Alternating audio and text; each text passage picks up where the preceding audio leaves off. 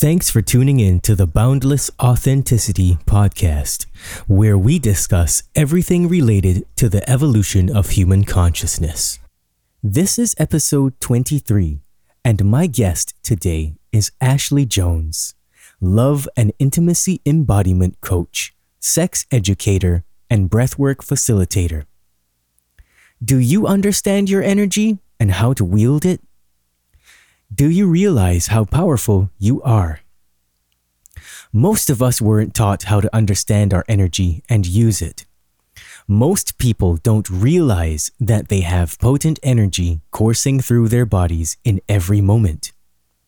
And because we don't understand the potent energy within us, we are often wielding this energy unconsciously in all sorts of distorted and misguided ways. Our energy is powerful, and when understood, can be used to fuel our dreams and connections to create a truly fulfilling and integrated life experience. Ashley Jones will be sharing how to tap into the abundant well of vital energy within us and how to wield it with intention in her upcoming free 7-day Kundalini Queen activation. Head over to www.uplevellove.com/Kundalini-Queen-activation and follow Ashley on Instagram.com/uplevellove. In this episode, Ashley talks with me about topics such as: what is divine masculinity? What is divine feminine energy? What are some reasons men are not able to embody the divine feminine energy?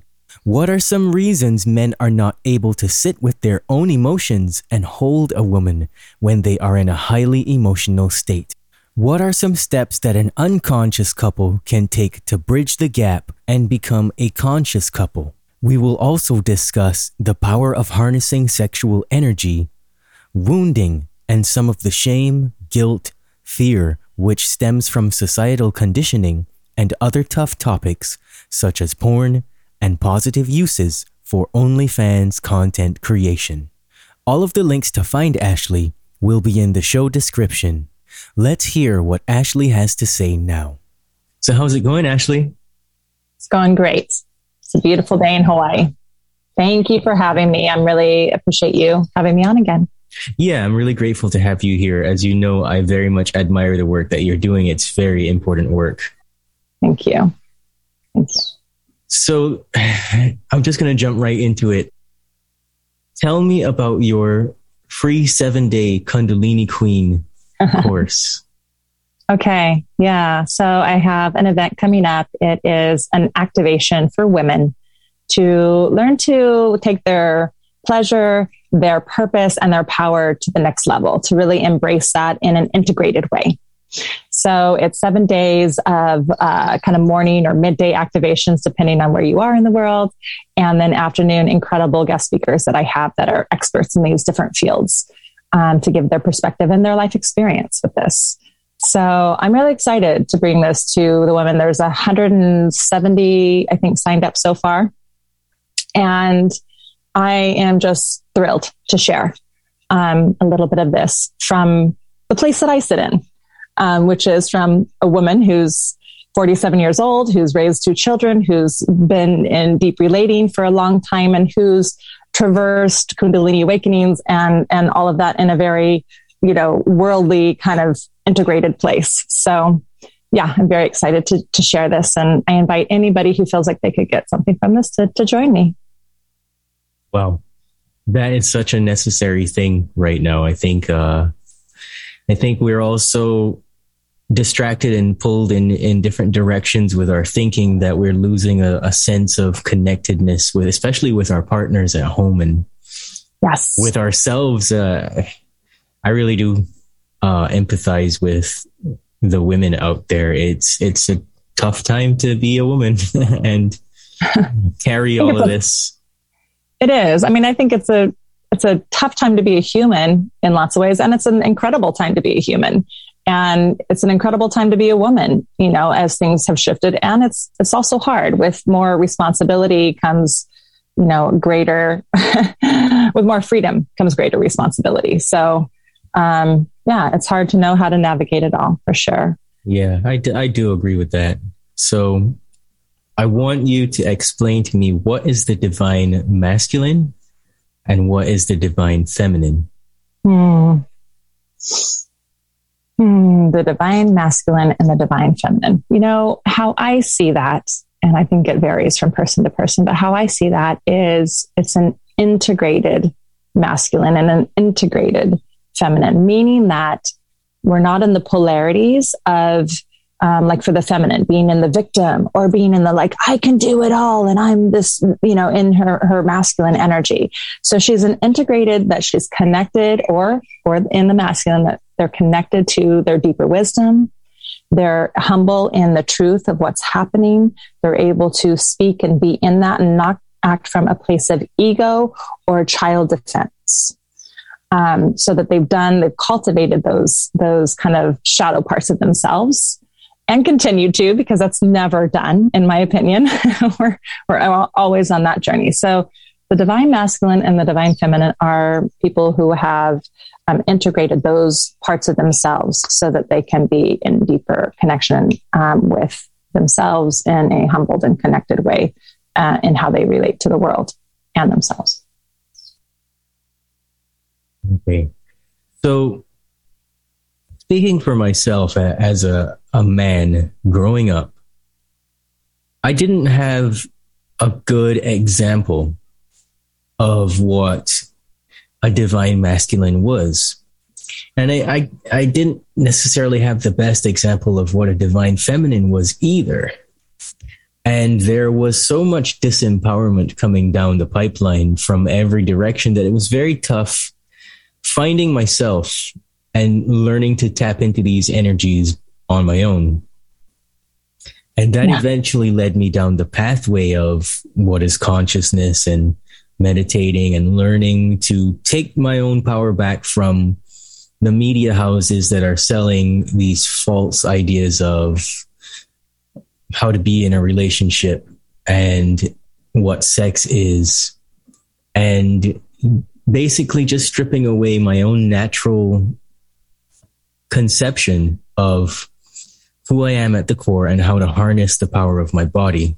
And I am not separate and distinct from anyone else. Both men and women are subject to the same thing. So how do we go about embodying these energies, the divine masculine, divine feminine?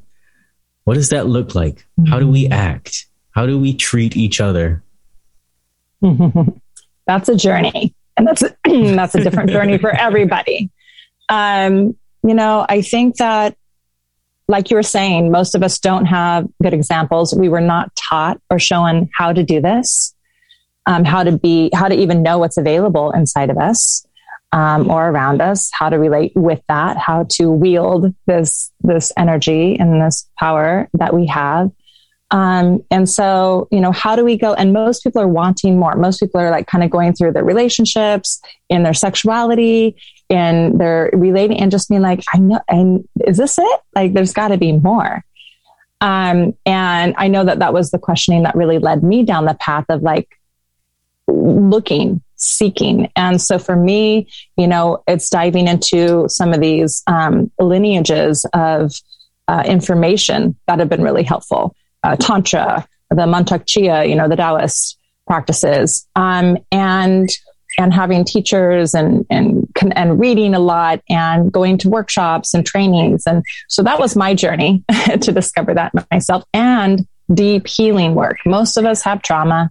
Most of us have these layers, which, is compiled with the conditioning that we have, that makes it hard for us to access those layers of pleasure and connection that we so desperately desire. So for me, it was doing a lot of healing work as well. And that's some of the work that I offer now. So, yeah.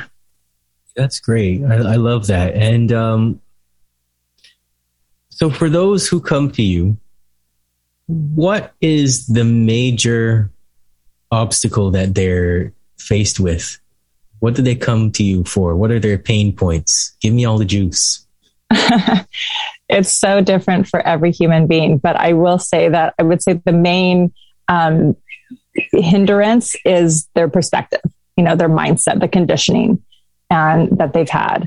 They know that there's something else out there, but their perspective, their belief system is holding them back from having that. And like the deep, usually the childhood stuff that they've experienced and any trauma is just really holding them in this pattern. So as you kind of unravel that holding, then they can open up to be able to experience even, communication, connection with themselves, with a lot more pleasure in their bodies and being able to relate to and ask for and connect to their partners and what they're needing and desiring. I feel like I have so many questions. So I'm going to ask you for some examples of different things that keep coming up. What is the main thing that keeps repeating over and over all the time? Now, I know that it's an individual journey, like you said. And there are some people. So for example, in my work, it's subconscious programs around I'm not enough somehow. And an astonishing number of women come to me and they have a program that says I am not safe somehow. Oh, yeah. Yeah. So in your work, what are the common programs and perspectives? Big time. I'm not safe is a huge one for women. And for men, there's what I've seen over and over again is just the deep distortion that they've been trained with in our society. Deep addictions to porn, to having erectile dysfunction issues, feeling really uncomfortable in their lives with that and struggling with a deep pain around, how to show up in this way. For women, it's a lot of around safety, and rightly so. I mean, we have this lineage of this culture of deep repression of ownership of women. And then we went into the feminists, which was like, I can do it all the ways that the men could do it. And we tried to, I know why that happened. And there was some good that definitely that came of that, but we lost, that feminine connection to our intuition. So, those are the themes definitely for women to be able to feel safe, to be able to connect to and listen to what is really alive in them. There's so much of the outside noise and that deep, I'm not safe. It's not okay. The shame is a huge one. That it to unlock that is awesome. Awesome to do. It's so awesome. And I've been in my own journey in my life with that. So I know what it's like. And it's also scary. It's scary to open that energy up in this world where it's not, very accepted, or only a context of it is. Most men learn about sexuality through porn, and most women learn through sexuality through their partners who learn about it through porn. So it's a very disconnected, even if they have like deep love for each other, they often find that their sex, their intimacy isn't as deep and profound as they want it to be. And they think it could be or should be. And then often it's hard for them to communicate about that and have that conversation. So, yeah. Oh, so true. So true. Oh, yeah. Yeah. Let's talk about some of the things that create this issue with men not being able to embody either polarity within themselves and how that affects their relationships. And, they're not able to hold space for their partners. They can barely get it together for themselves. Let's talk about that. I really feel for the masculine right now. And it's been such a beautiful adventure to have these conversations with men as I've been doing on my social media pages, to really listen to their stories and I think that, men have been taught to show up in this, a lot of men, in the toxic masculinity. So to unravel that often has led them into almost taking on an overdose of femininity. A lot of the spiritual community, the men have a lot of feminine energy, and so they're kind of lost, and then not a lot of drive, or not a lot of holding of the structure of their lives, and kind of flighty. And so that has led these two kind of opposite ends of the spectrum of how men are showing up, and they're not sure how to show up, because our culture is shifting and changing. In the 50s, it was very clear. You go, you make the money, the wife stays home, in that kind of heterosexual dynamic.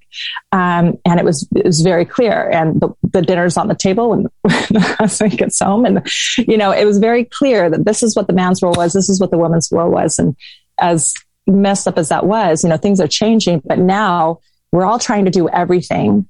And there's a lot of anger and frustration in the feminine, often towards the masculine. And there's that emasculating piece that happens in relationships. It makes it really hard for men to feel worthy and know how and where their place is in the world.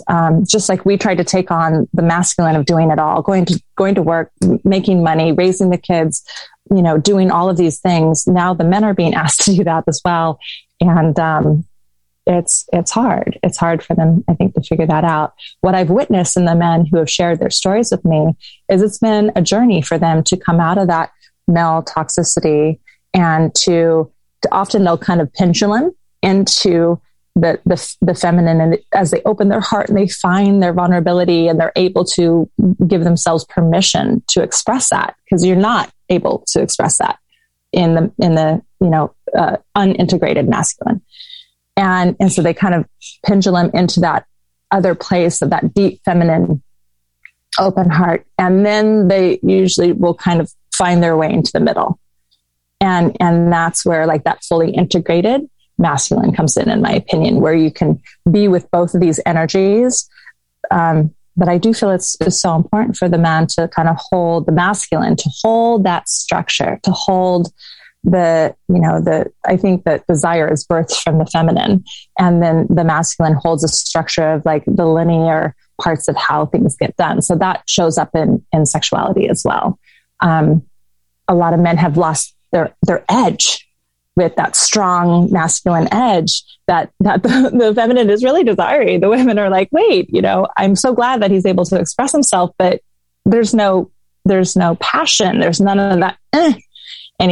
So it's like that pendulum swing back and forth to find that integrated self where you can hold both. And that's important for women as well, coming out of the anger and the frustration and all of that into that more integrated self where she can, a lot of women have taken so much of the masculine energy on that they also need to find that flow and that balance within themselves, and to access that deep knowledge, wisdom, and intuition.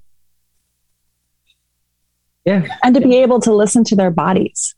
Like, it's so many women don't know how to listen to what our bodies are communicating so much to us all the time. And once we can begin to listen and heed that guidance and really follow it, it's just so important, because we've been taught to just override that and to serve. To please, to serve, to in sex and all these layers that we're overriding our knowing, and it's so important for health, for vitality, to have this. So that's a deep part of what I teach too, is being able to listen to your body. Yeah, I love that, and I think you hit the nail on the head when you said, "Open your heart." I think the key to every individual as to what they should do is hidden somewhere in the bottom of your heart. And I can say that confidently because that was what it was like for me, trying to figure things out. And it wasn't until I really got down into the center and I spent a lot of time there every day that, like you said, my body did communicate to me, these are your needs. These are the things that you actually want. It's not to watch porn, and it's not to enter into a relationship with someone where I go on to act in an unhealthy kind of way. I began to notice, oh, this is a lot of stuff I have to work on now. And I think it is perhaps our inability to self-regulate and to monitor ourselves that is the biggest obstacle in anything to do with this human journey. Yes, definitely. And I was just wondering if you could expand on what you said by giving us some of the reasons that you found that continue to repeat as to why men are not able to sit with their own emotions. And along with that, why are they not able to hold a woman when they're in a highly emotional state? Great question. I think it is scary as fuck. Can I swear? Yes, you can. Okay, great. I think it is scary as fuck for men to be vulnerable and to hold their own emotions. They, like most of them, that has not been okay. There's not been role models for most men of other men doing that. And so they don't feel like it's okay or safe. Usually any of that expression has been led to bullying or put down or, by parents or by other kids or adults or what have you. So there hasn't been an acceptance and permission for men to do that. So for their women to ask them to do that or, wherever, it's just so hard for them to do that. And they feel like if they do, that they'll be weak or they'll be, or that it's so big. There's so much there. There's so much pain that they won't be able to hold it. And that they'll break down and they'll lose their shit. And they're afraid of breaking down and losing their shit. And I get it. It is scary. Yeah. And I've sat in many trainings where the men have really gotten to hold that container for each other. And it is deep. It is deep, deep, deep. I mean, the patriarch has definitely fucked over the women, but it has even as much, if not more, fucked over the men in this way. So for the men to hold themselves and they have to be able to hold themselves before they can hold their women and their big emotional. And we are the emotional body, in our femininity. We feel all the things. And so we go into these highs and these lows. Of course, the integrated feminine still has that, but she's a bit more, she can hold herself too. It's very important, to be able to hold ourselves. I love that you brought this point up. It's incredibly, we're always looking for this outside validation. It was the work that I do. I'm like, oh, wow, and to really hone it there, it takes a lot to hold ourselves and to know that we can, and we have the courage and we have the strength and we have the wisdom to do that in whatever ways that we do. And so when a man can learn to walk through that portal and to feel his feelings and to hold himself and know that that is perfectly beautiful and human, and that he has that strength, then he can hold his woman through that as well. If that's, the dynamic. So, yeah. Yeah, I needed to ask that question, not only because I've experienced that for myself and have overcome it. It's that being a person who does the work that I do, now it's very difficult when my male friends, are having problems because they're asking me, okay, so how are you so stable with your emotions? How is it that you're always so calm around women? And especially my best friends, when they're going at it with each other, and then they try to bring me into it because they're like, well, he's balanced.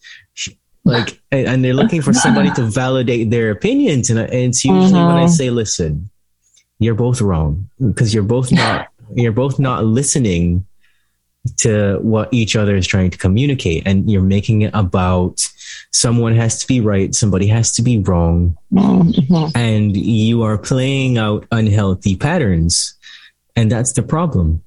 Like, nobody's doing anything wrong here, guys. Just here's what you do. You sit, you listen, you talk. Yeah, I think that deep listening, I think everybody has their perspectives and whatever they are. And so to be able to listen to each other and whatever the conflict is, and to have that level of understanding for what they're experiencing and the level of understanding for what you're experiencing, and know that neither of you are, right or wrong. It just is what it is. You're both having the experience you're having. And when it comes to relating, I love that you said that, because I think that the masculine wants to problem solve. They want to help. They want to fix a lot. And women too can go into that dynamic for sure. And often there's not anything to do when a woman is in her expression, except to just hold space for her and just witness her and be there and ask, how would you like me to support you right now? Yeah. Is a great question to ask. And that's so that you're not trying to problem solve it. You're not trying to fix it. The more you try to calm her down, the bigger she's going to get, because she wants to know that you can hold her in her biggest expression. So that is where we change the dynamic, where we step out of the triangle of drama.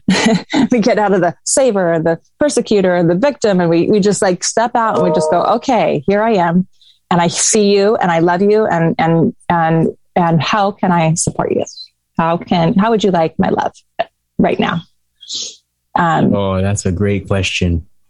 And then there can be connection instead of more and more and more friction. Yeah, I agree with you. Sometimes just open up a big old can of shut the fuck up and listen. Yeah. And then you just say, okay, so what do you want? I'm just here to do anything that's going to help you. What do you want? And I said that to one of my friends with his fiance, and he was just like mind blown. I was like, come on, dude. Yeah, we get so stuck in that cycle of what we don't like and they're wrong and blah, blah, blah, blah, blah. But if you stop yourself in that and you go, okay, what do I want in this moment right now? Most of us want connection. Most of us want love. Most of us want peace. And so what are you doing to create that? Mostly if you're stuck in that kind of blame cycle or that pattern of trigger, you're not creating, connection, you're creating disconnection. So, and it's so hard to do. I mean, I get tested with it all the time, and I've got all the tools. It is definitely a challenging thing. And that's where that integrated masculine and feminine comes in. When you can hold what's happening, then you can step out of the ego or the reaction and just be in the witness. And with friendships or with partners, like, it's so amazing when one of you is in a trigger or reaction of some sort or that they're sharing something with you that maybe isn't even related to you, to say, how could I best be here right now? Do you want me to just listen and be here to receive what you're sharing? Would you like any advice or any of my feedback right now? So that you're asking permission to what they want from you, because often we give unsolicited advice that is not how a person wants to be held in that moment. And so again, it creates that disconnection. So just checking in and asking and stepping back can be really useful. And that is really important during sex as well. What are you needing here right now? How can I show up best for you? So, yeah. Facts. I think every moment of every day we are making these small decisions that tomorrow will have a consequence. And it's not that it means it's going to affect the world outside of you so much as it's going to affect the trajectory of your life. And being present for a person and being willing to communicate, and most importantly, understanding that sometimes in communication, it means that you can and you have to put your emotions on pause to fully take in everything that the other person is saying. And then when you ask what the other person's intentions are, and you find out, then you can freak out afterwards. if you really need to, if there's something there that you need to freak out about, then you can. And so many of us aren't, even with the huge surge of emotional intelligence, and it's everywhere, people still don't get you just pause an emotion and you just listen first, because I almost feel like we've taken the lid off the emotional, like giving permission to everybody, and everybody's just in this like, and there's like going to be this more, that emotional intelligence is going to grow a little bit so that we can learn to hold ourselves, and we can learn how to be with each other and with ourselves. Yeah, it's hilarious because we're talking about emotional intelligence, and what's actually happening that I'm seeing is now people are saying, oh, I am more emotionally intelligent than you. So they're not using it as a tool to enhance their communication. It's another barrier to they're using it listening. as a weapon. They're weaponizing. Yeah. And it's like, hold on, like nowhere in any of these books or anyone, Daniel Goleman's not telling you to beat each other up with emotional intelligence. Like, so it's about that, and it's about practicing that cultivation. Because that's what energy work is, in my opinion. It's working with your emotion and allowing everything to flow at an appropriate time. It's interesting because I'm trying to take this to another question, which is, what are some steps that an unconscious couple can take to bridge the gap to become a conscious couple? I mean, it really starts with communication. I mean, really seeking help in this realm is really important, or reading some fabulous books out there. Even the book Conscious Uncoupling is just as worthy for couples who aren't uncoupling, because it asks such great questions in there. But there's a lot of beautiful conscious relationship books, but often there needs to be a little guidance. So seeking a relationship coach, I think is actually better than therapy sometimes, when they have like a little bit different, broader perspective out of the mind and into other practices that are helpful.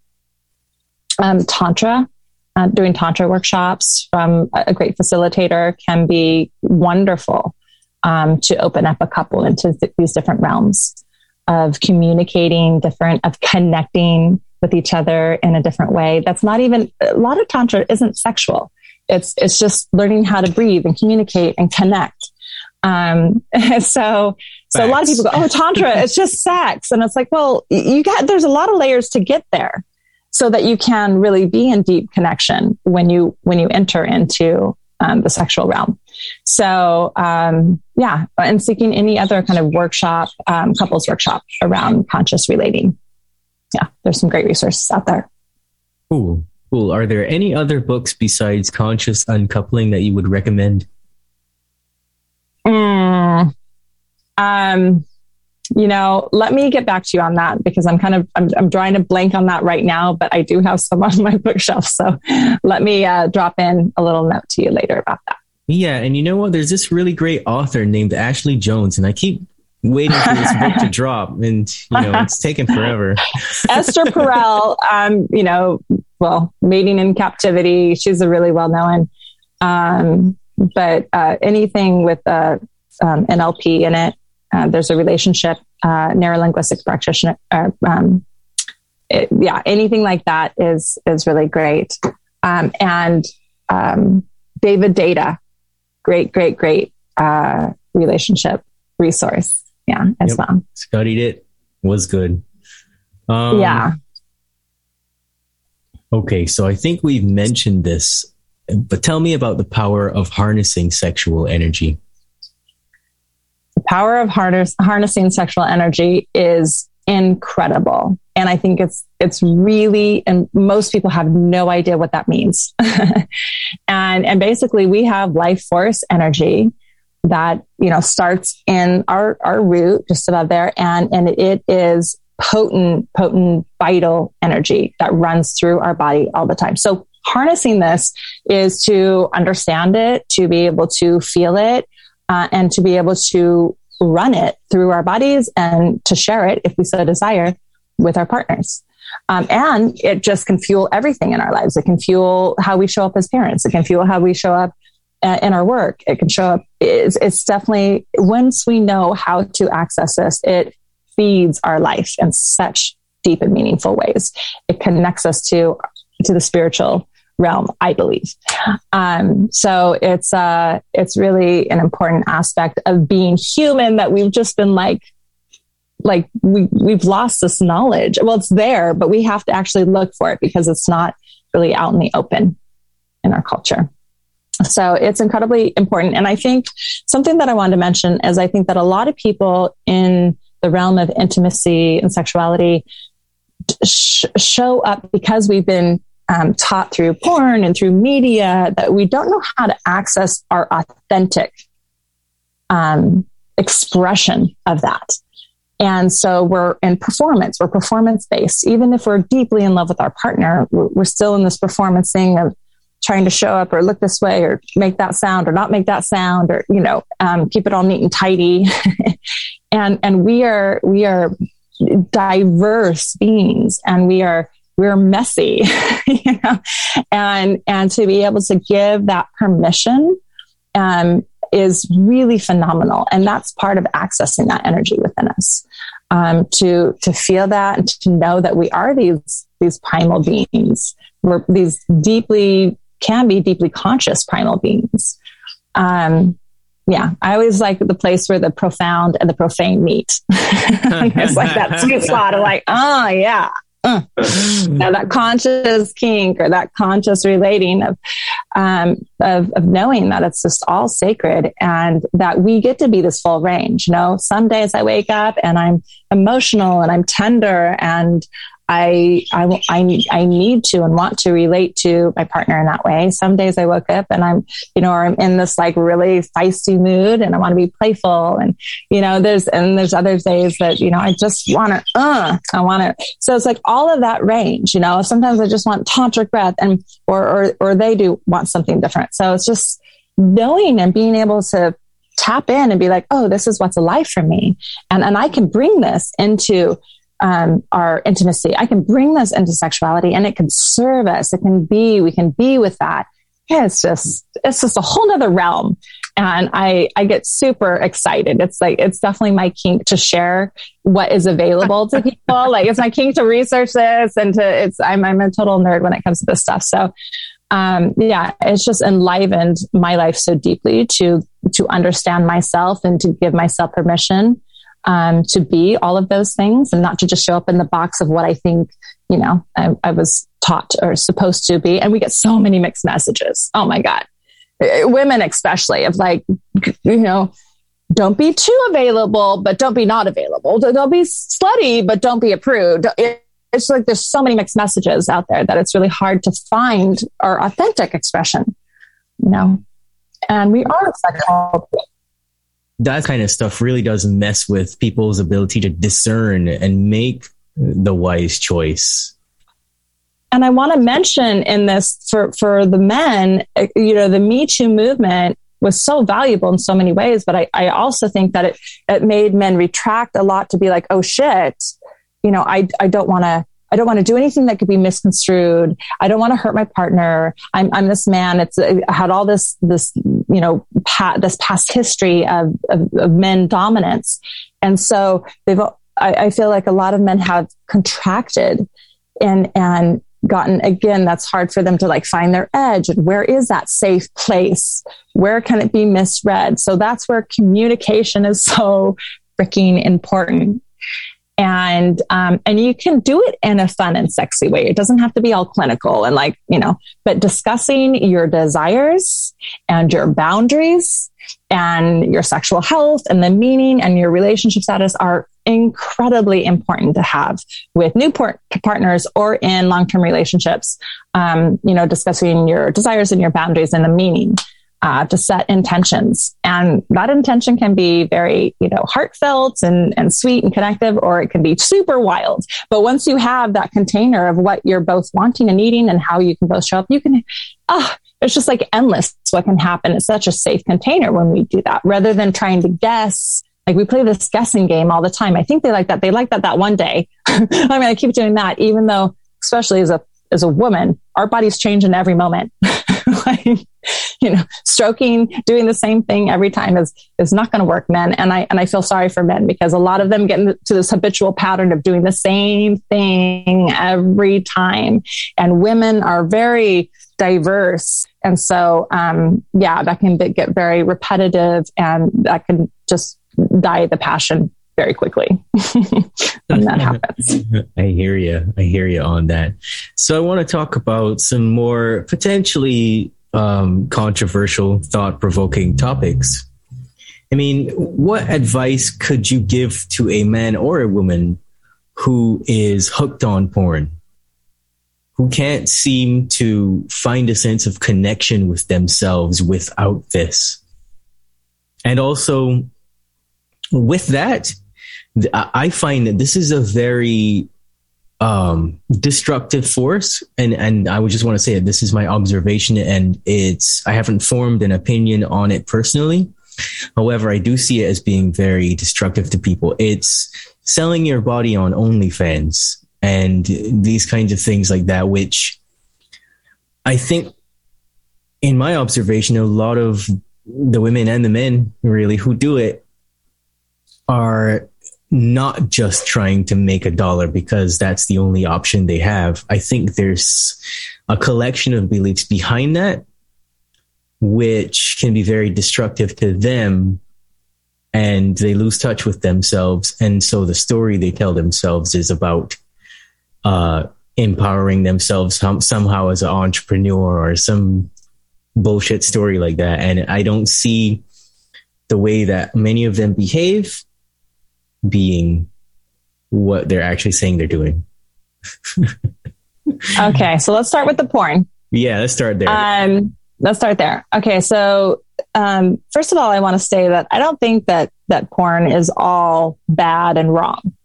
I think that there is a place for it. When it gets very destructive is when it's a habit, it's an addiction.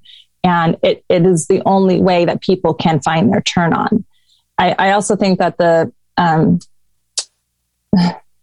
distortion in a lot of porn, and not all porn, is that it's super male based. So it's for the men's pleasure, and it's not for the woman's pleasure. And it misses so much of what is available in the connection, in the breath. It's just a very low vibrational experience of sex. Now, there are more conscious porn sites, and there are women-based porn, which is a lot more expansive, and you can actually get a lot more from that. However, when it gets into this addictive place where the body only responds to that, that's when it's a big concern, and it can really have a deep, hard, profound effect on a person's life. And so I do work with people around this, and it is a process. It is a process of kind of removing that stimulus. You have to rewire the brain and the body. So it's a process of removing that stimulus and finding that other kind of connection and sensation. It takes time. It is a deep commitment to oneself. And but what's on the other side of that rewiring is so much more pleasure, connection, and like expansiveness. So the body has to come back on. The mind has to like rewire for what it's used to. You have to start connecting, because most of us are in our minds so much that we don't feel or recognize what's happening in the body. So there's so much. We're just going straight for the orgasm. So what I'm hearing you say is that this can be used as a tool for couples. It can, if conscious porn. Mm-hmm. Yeah. Okay. Mm-hmm. Okay. It can. I mean, you have to be really careful about where you go with it. I mean, I will say, as a woman looking before I knew about conscious porn, and I'd watch porn, I would feel actually pretty disgusted because it would look to me like the woman was not enjoying it. And the pounding that would happen would just be like, oh God. Even though some of it was erotic, and maybe even my body would get turned on a little bit from it before I like had my awareness that I have now, I would have a more of a retraction when I would watch porn, because most of the porn that I saw was male driven, and it was all about the men's pleasure, and it looked painful to the woman. But there are other sites that are more expansive, and it's, couples that have more awareness. Even there's tantric porn, so there are those things that couples can learn from and expand in. And, the idea is to look at it, make it like not an everyday occurrence, of just like, okay. And, discuss it and feel it, what happens in your bodies, to observe a conscious couple having intimate connection and relating in sex can be really inspiring. It can be like, oh, wow, that's possible. What does that look like? If anybody watched the Sex, Love, and Goop that I think Gwyneth Paltrow just did, it's on Netflix. It's not porn, but she works with all these couples, with all these sexological body workers in different ways that are incredible. Like one of the women, and I'm forgetting her name right now, she has the erotic blueprint, shows having energetic orgasms. And I tell you, all the people, and I've recommended this to the couples I work with, have just watched that and been like, oh my gosh, that's possible. So there is something about seeing that. Like I can say it, but without seeing it, it's just kind of this weird concept that doesn't feel tangible. But when you witness somebody and she's fully clothed, having this moving through her breath and her partner's there, and so it's like, whoa, that's possible. So I think that there can be some positive aspects of conscious porn. Now, moving on to hang on. We can move on to that other thing, because that other thing is also something that's very polarized. And I just want to say that on my end of things, I wasn't even aware that there's such a thing as conscious porn. And that's because it doesn't even come up in any of the research that I'm doing on how it damages the brain and stuff. It really does mess up your neuroplasticity. It messes it up. That's why you have to rewire. Mm-hmm. And, scientists have discovered that porn is like a straitjacket for the mind, because once you get into watching destructive porn, there's something that happens in that very first exposure to it that completely screws up the gray matter of your reward centers in the brain.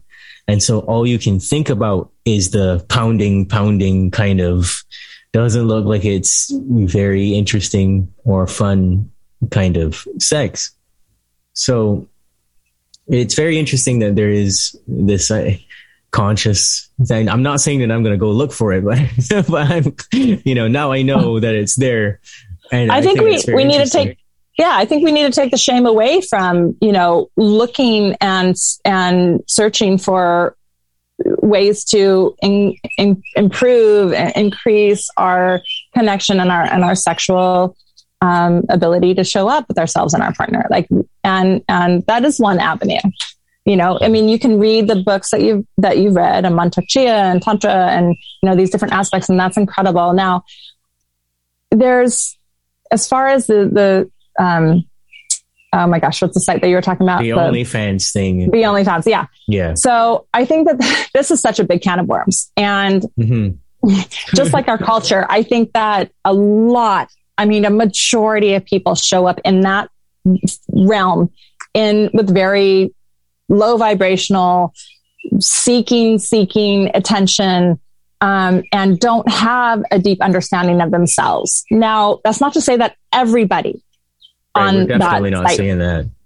Yeah, there are some people, and I actually know a couple of them that use that and are really expanded individuals and have just used that as a platform for that. So I think that there is a really important place for sexological body work or just work. And it's often demonized, and it's put into this bucket of like prostitution and people walking the streets and doing drugs and whatever. Now, in the realm that we're in today, this is different. And this shows on that show, Sex, Love, and Goop, and on Sex Education. And, these shows that have come out, where it's mainstream that people are looking and seeking and wanting to grow and learn. And this is one avenue that you can do that growth in. And there are a lot of amazing, integrous, incredible sexological body workers that have deep consciousness around it. And there are a lot of that have none of that and are very distorted and abuse it. And so I just wanted to say that, just like anything in life, there's a broad range here. And if you do seek that, make sure that you have, that they are strongly recommended, maybe from a friend or somebody who has worked with them that because there is distortion in that, and it is a very vulnerable place, and it can create such deep healing and understanding. So it's not necessarily even having sex with somebody, but it can be learning about your body. It can be, that yoni or lingam massage or information to understand how your body works. And that includes your breath and energy, learning how to work that in your body. So yeah, I just wanted to have that said here, because a lot of people are like, oh, maybe I should seek it, but it's just so in the taboo. So I wanted to bring it out and let people know that there are some really amazing practitioners that do this very well. Yeah. So I'm really glad that you said that, because that's more or less what I was hoping you would say. Because there's always going to be the positive, the negative, and then the outright destructive. And so what I witness a lot of are both women and men who are they're operating from such a place of lack and emotional pain and confusion, and quite frankly, they're in crisis because they don't know themselves. They don't know how to use their bodies in a way that would actually empower them. And so they think that all there is you sell your body on this thing and you make a few dollars and you have to create this content, which is really raunchy. And so many of them are just simply unaware. They don't know anything about what you just said, that, you can go on this immense spiritual journey and then you can use that to go on to teach others how to harness their own sexual energy. Yeah. And we need more of that and less of the other stuff. Yeah. But this is growing. I mean, this is absolutely the field that I work in, the field that a lot of, this is a definitely growing field, and it is necessary right now, because we have basically blanketed, sexual, spirituality and Western therapy with just the mind and just all these components. But our sexuality, our intimacy has usually been left out. It has not been discussed. It has not been, we haven't had guidance around that. And so, to know that this is coming to the forefront, in the most profound, training that I got, the program that I went through, there were a lot of therapists in this training. And I was just so grateful, marriage therapists, and that were getting the tantric and sexuality component and the embodied pieces. I was just like, oh yes. Yeah. And they were moving away from the Western talk therapy into this more dynamic kind of, therapy experience. So, I've been actually working with a lot of doctors, male doctors, lately in my practice. And it's been really cool for them to go, oh, wow, my body has this intelligence. It's not just this set of mechanical things that are all working together. So I think that there is an awakening. Like, I feel it. There is a lot of people who do what I do in their own different ways. And there's a lot of distortion still. So we need it. We need all the work. Well, Ashley, I don't think that things could continue the way that they're going without creating this additional awakening amongst these people, because typically, and I'm just being real, everything that we know pretty much is a lie, and we have to unlearn that. And so these very well-intentioned people get sucked into a system that's designed to disempower, and they don't know what they don't know. And the more things progress, the more these things have to hit against a wall where that's just no longer working, because that philosophy of Western medicine, allopathic medicine, and the whole traditional psychotherapy is designed to be one way on for a reason. Yeah. And nobody can tell me that the people who get into this are all on board with that for any other reason than their own fears and unmet or unaddressed insecurities with operating as an entity outside in the world as a empowered and a free person. So I think that's why so many psychiatrists, psychologists, doctors, whatever, get stuck in that world, because they're told if you ever deviate from this script, you're now unhireable, you're fired, you can't do this. And so you won't be able to provide for yourself or your families. And it's been coming for a long time. And it's a big part of us getting back to who we are as consciousness. Yeah, definitely. I want to add there that in the deep work that I did in my own journey, I was led into a very incredible somatic session where I was to access the pain that I had experienced in my life from people abusing and hurting me in different ways. And as I went through that session, what I broke through, and it was incredibly painful, and it was like painful physically, emotionally, to like really go into that. And I was led by an incredible practitioner through that.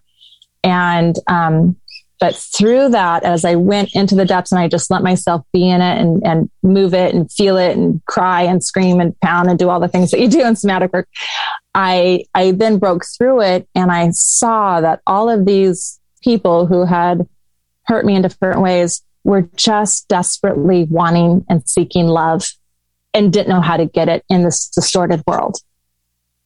And so they were doing, the things.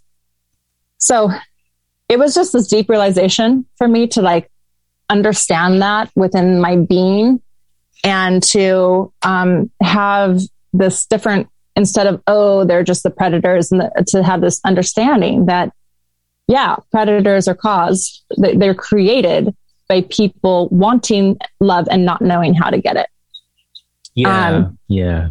So I think that the work that you're doing, the work that and all the other people who are doing, is just like we're teaching and we're showing that it's even possible, and it allowed me to kind of have this deeper level of forgiveness too, and not to carry that angst and that anger and that fear and the victim.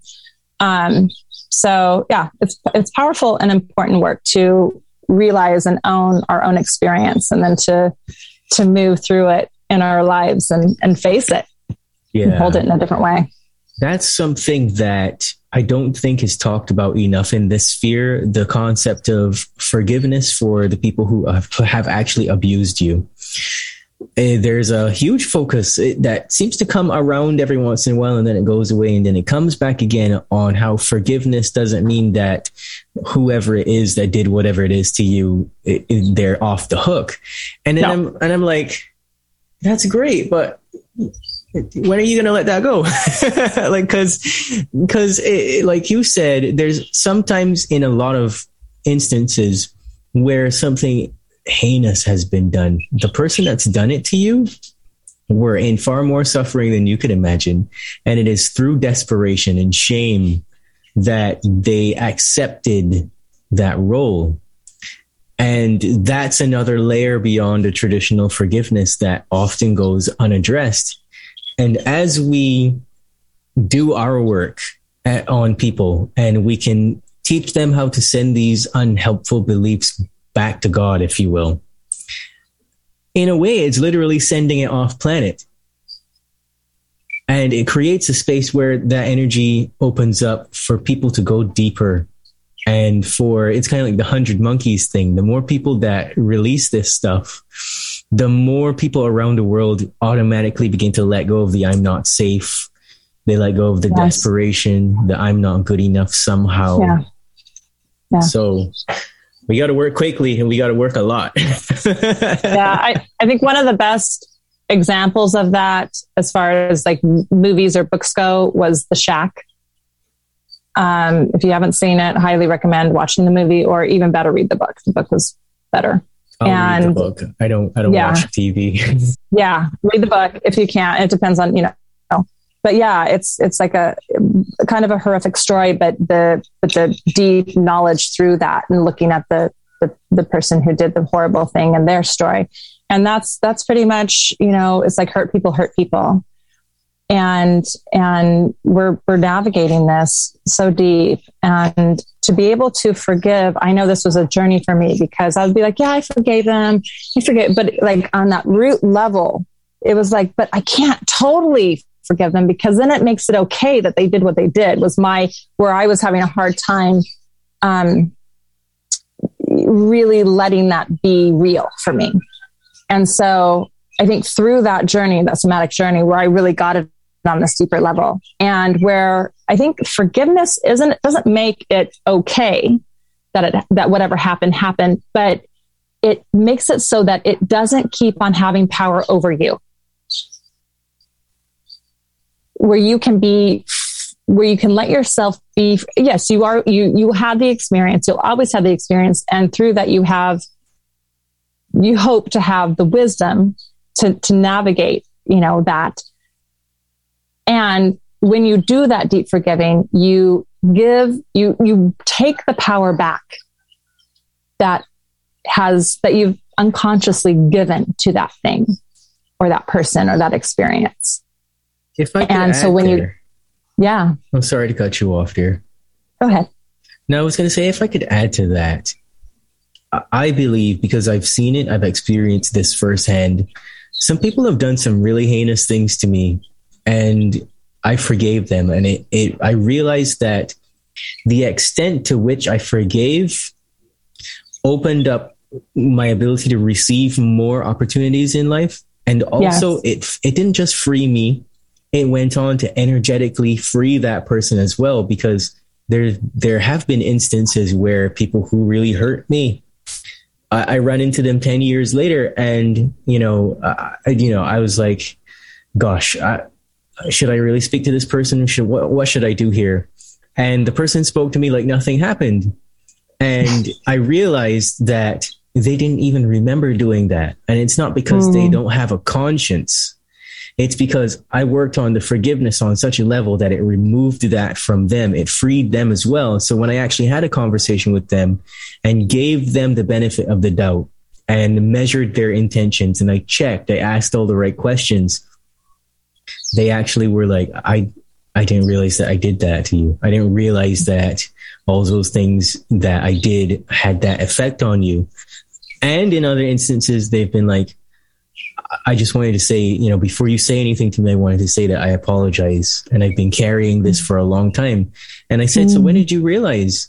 And it's usually around the time that I actually forgave them.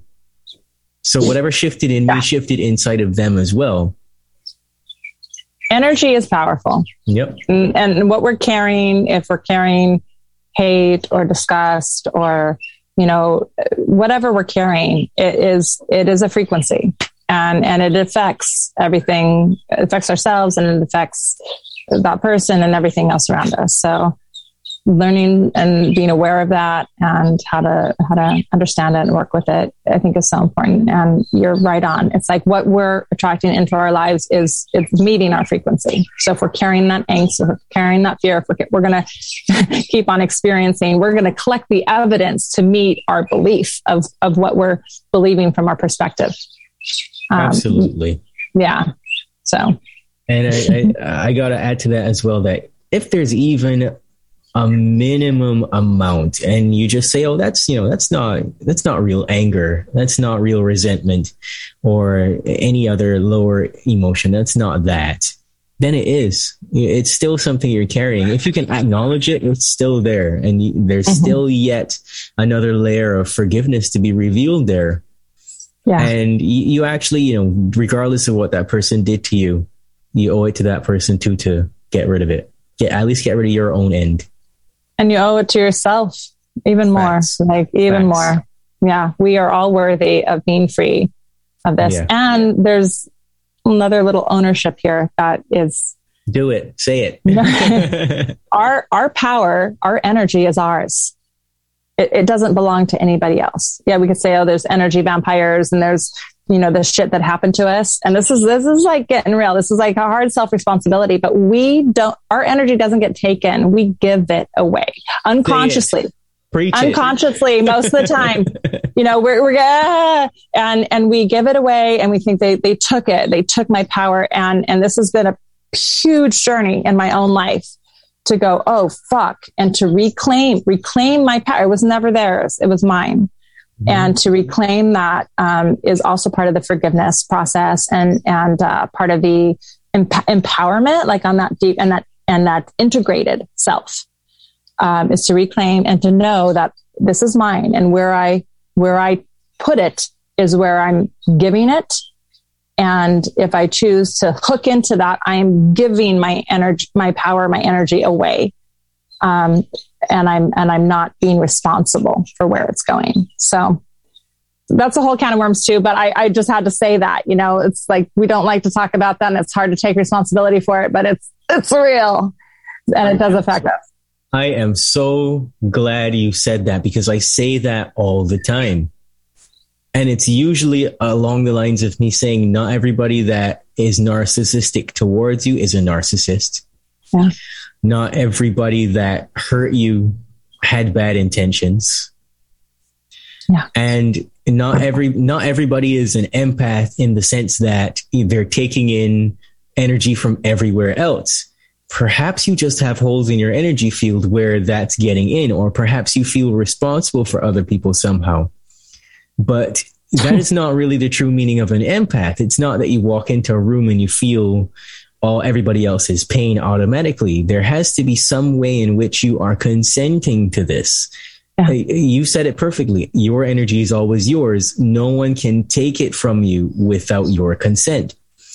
And everything that we perceive is hurtful or traumatic, we first mentally consent to that. Usually unconsciously, though. I just want to say most of us are not conscious of this. And so we kind of go through this and we're just bouncing off the walls of our energetic play and not knowing. Yeah. So, to know this is so important. Yeah. And it's hard to wrap. I know it was for me to I had such resistance to it. No, they're bad. They did this thing or whatever.